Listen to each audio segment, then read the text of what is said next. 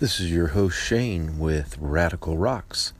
Thank you for paying attention to our sponsor in the beginning. We appreciate that. Today we're going to talk about Rockhound State Park, the first rockhound park in the United States, maybe anywhere for that matter, located in New Mexico. We're going to talk about the area, a little bit of the geology, a little bit about the differences in some of the minerals that are found there, and maybe go a little bit deep into it, not too super scientific, but hopefully at a level that we can appreciate the understanding of the differences of the minerals and gems that we're finding in this location. So this is based off a blog that is located at our blog site, which is radicalrocksusa.blogspot.com. And we appreciate you subscribing to these different things that we have. All of our links are going to be at the bottom of the page of each of the blogs. The newer blogs may have a few more links and affiliate sites. There's also some links to guidebooks for the area of New Mexico that we are talking about that you might be interested in. It all helps support the channel, and we are going to give proceeds from our podcasts and YouTube, once we start earning money on YouTube videos, for the preservation of lapidary arts and rockhounding here. All right, so let's get right into it. Rockhound State Park is a wonderful park. I've been there myself in New Mexico. It's located about 7 miles southeast of Deming, and it is named for the abundance of minerals in the area. And visitors are welcome to search for crystals, quartz crystals, geodes, jasper, perlite, and many other minerals. The park is in the Little Florida mountain range, low mountain range that is said to be sky islands due to the blue sky and arid desert between the peaks. It was established in 1966, and it's the first park in the United States that allowed collecting of rocks and minerals for personal use. As of the time of this writing, each visitor can collect as much as 15 pounds of rocks and minerals from the park. It's a 1,100 acre park, but mineral dealers are not allowed to collect to sell these rocks and minerals. So you can trade them, I would imagine, but you cannot sell them technically. You would have had to have gotten a hold of them before 1966 to do that. All right, so the Florida and the Little Florida Mountains are typical of the mountains throughout the southern New Mexico and Arizona.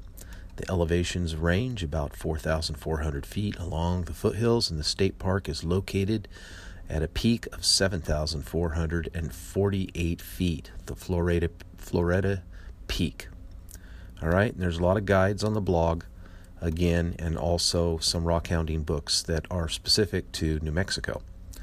The geology is a magnesium oxide and fluorite veins that cut through the fangromated of the Little Florida Mountains in the northeastern part of the Little Florida Mountains when they were formed.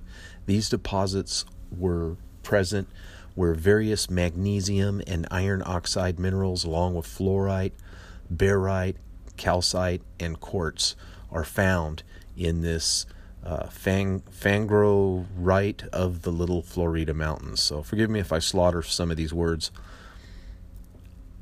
Hydrothermal fluids that contained high concentrations of magnesium and fluorite along with silica also helped form these mineral deposits. The magnesium mine that's there is one of the larger producing mines in the district.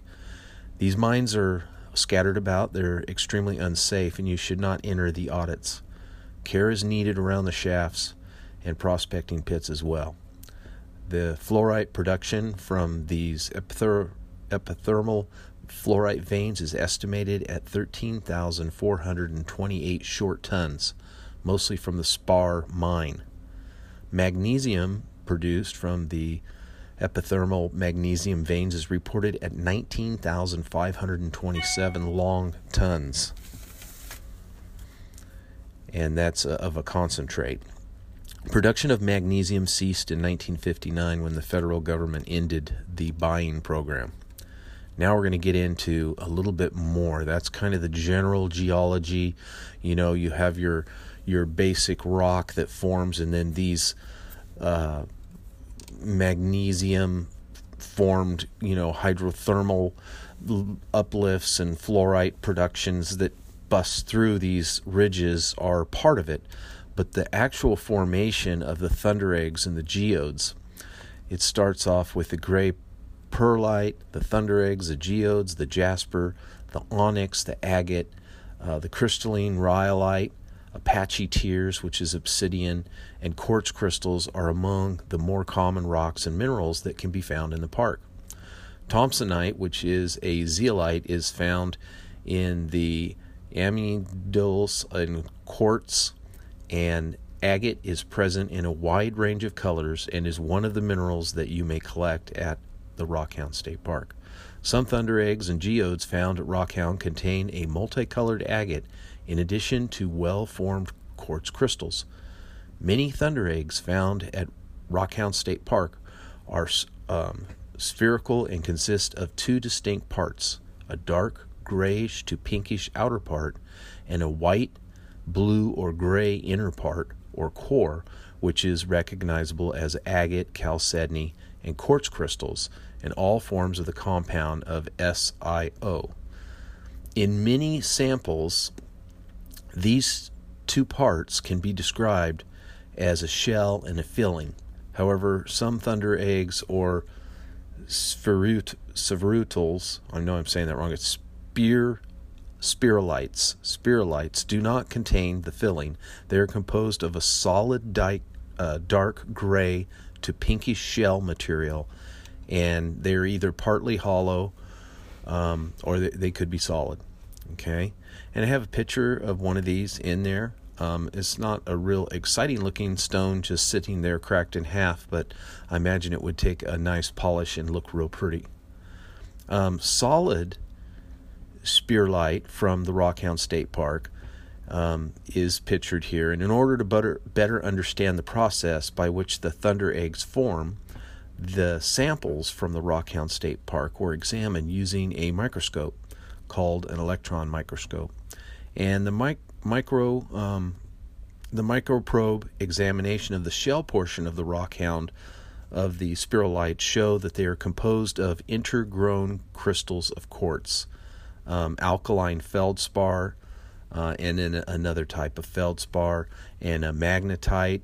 And there are images that you can look at, and I have a link on the bottom of the website where they have the microprobe, and it shows these spherulites that are formed in either an intermittent or intergrown quartz, feldspar, and magnetite, or bands of quartz.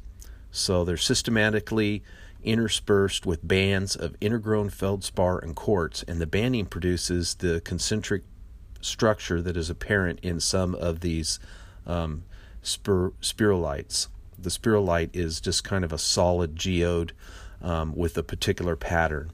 The quartz veinlets that cross-cut the banded structure are also observed. Now, these aren't in every single sample where you have these veinlets that cross-cut, but sometimes it's there's variations. There's all sorts of variations. Another type displays a feathery, conforming shape, and demonstrated by crystals in the spherulites. Many spherulites found within the rhyolic lava are hollow or partially hollow and contain a filling of banded agate, chalcedony, and quartz crystals surrounded by the dark gray to pinkish outer shell. So the agate, the chalcedony, and the quartz veins and the open space fillings within the voids of the spherulites formed later by multiple cycles of hydrothermal fluids. And if you looked at our, we did do a little bit on we did talk about geodes at some point. I forget which one that was, but we talked about how they were filled. Oh, we actually, I made a mistake. We talked about orbicular or orb type jasper, and how those orbs are formed is through cavities which are filled, and all cavities are filled in these, but sometimes it dries because it's filled with a gas or whatever, And then sometimes as it's filled, it may fracture, and then it fills again, and it might be with another type of mineral or chemical or pressure or heat, and this can form these veins or a banded type agate or chalcedony with quartz. So these fluids just seep through these microscopic pores into the spherulites and the gas pockets and the volcanic rocks, and they precipitate these crystals along the walls in the cavity that form these geodes or these geode-like spherulites. So different temperatures and fluid compositions count for the variety of textures that are found within any given thunder egg or geode. And the banding that's found in some of these spherulites and geodes consists of multiple layers of colors and different colored agate, chalcedony, and locally quartz, and there may have been formed by fluids that were super saturated in silica. The supersaturated fluids are unstable and quickly deposit in thin layers of chalcedony or amorphous silica, typically at lower temperatures. And then the different colored bands are a result of trace amounts of impurities, such as iron, red, magnesium, black or pink, cobalt, which is cobalt mineral, gives a blue or a red, violet red, and then copper, which gives a green or blue, and then chromium, which gives orange or red, and nickel, which gives green, and so on and so forth. All these different colors are influenced by these different minerals.